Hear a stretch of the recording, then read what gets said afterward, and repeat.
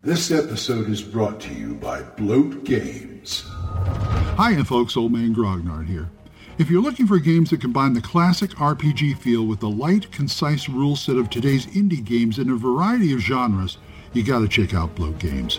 Their Survive This rules take a cue from the old school games of yore and combine them with a stripped down but easy to understand mechanic that plays fast and fun, giving you an exciting, thrilling game session every time.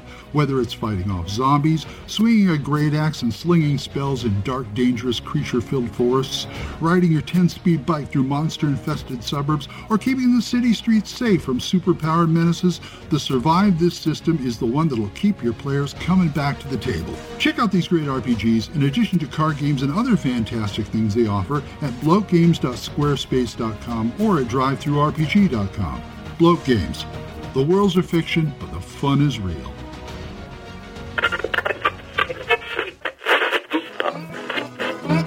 Abandon all hope, listeners.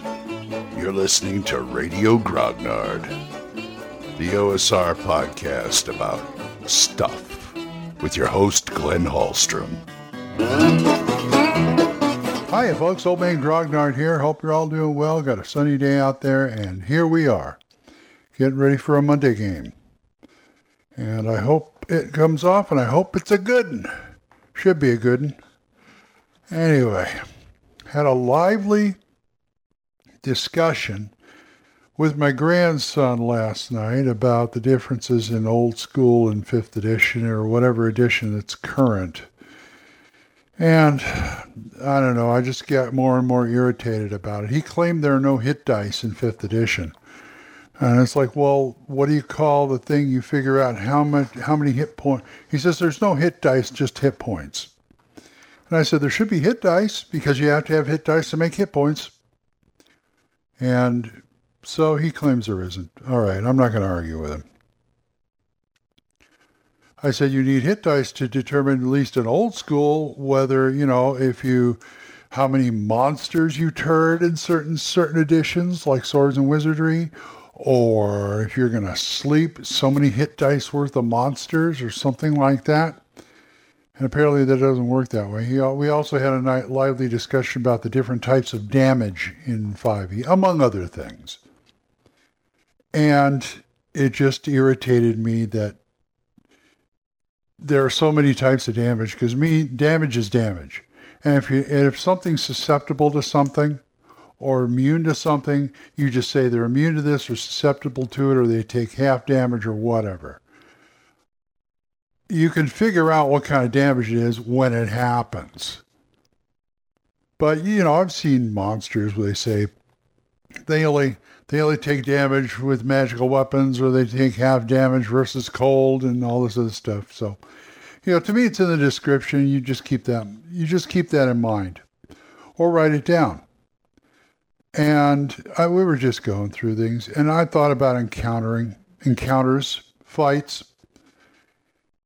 I have a very simple way of doing it, and as longtime listeners know, I think it bears repeating. And for those one or two people who stumbled across my show here looking for a good podcast, I will explain. Now, in Rule Cyclopedia, Frank Mincer does give you a good formula for figuring encounters. But I do my own take on it. Now, balancing encounters are I'm kind of anti-balancing encounters, but you got to have a ballpark figure. His idea was to take the total party level and total hit dice threat of monster or monsters together, and then he had like a formula. Not really a formula, but more like a chart, giving you a percentage, and then it tells you if it's a hard fight, an easy fight, whatever. Me, I want to eyeball it. I take the total levels of the party and the total hit dice of the monsters I'm throwing at them.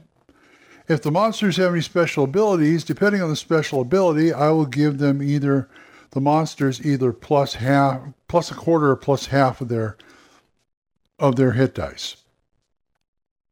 So if I have a 3 hit dice level monster that has a special ability, I give it 1.5 hit dice more. I can go into halves. I have no problem with that. Or 1 1/4, or whatever. You see where I'm going with this. Might add another hit die. Who knows? And then I compare them. And that tells me pretty much if it's a fair fight or not. So, and that's the way I like to do it. There's nothing wrong with that. Now, I don't really see any need beyond that to deal with, it's not something that is top of mind. It's not something I stress out over. It's just, that's the way I do it. And now my part of my prep is, and this goes for published modules and stuff you do at home. Let's take stuff you do at home. I will write the adventure with whatever adversaries I think is needed. And then I will look at the adventure and see what monsters or any other adversaries there are, including things like in a random monster table or a random encounter table or something like that. And then I will start divvying up. We'll say, okay, they're fighting 5 goblins here. Goblins have so much hit dice, and the party is a total of this hit dice. Is it a fair fight? Yeah, it looks like a fair fight. There's only 3 of them, but they got like 2 levels each, so that's 6 levels, and there's 6 hit dice. Just, humor me. This may not be correct, but say 5 goblins, you got 6 hit dice between them, no special abilities, boom. It's a fair fight.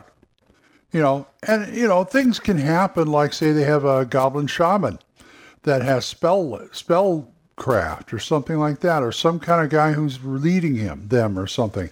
That would add to the hit dice. You'd add their hit dice plus whatever special ability they had. Say there were a bunch of ogres led by a Lamia. Now that's bad news. That's a lot of hit dice right there. Now that might be a dogfall for the player characters. But, you take that into consideration. But it's really simple. That's all you have to do. That's how you pick your fights. That's how you do your fights.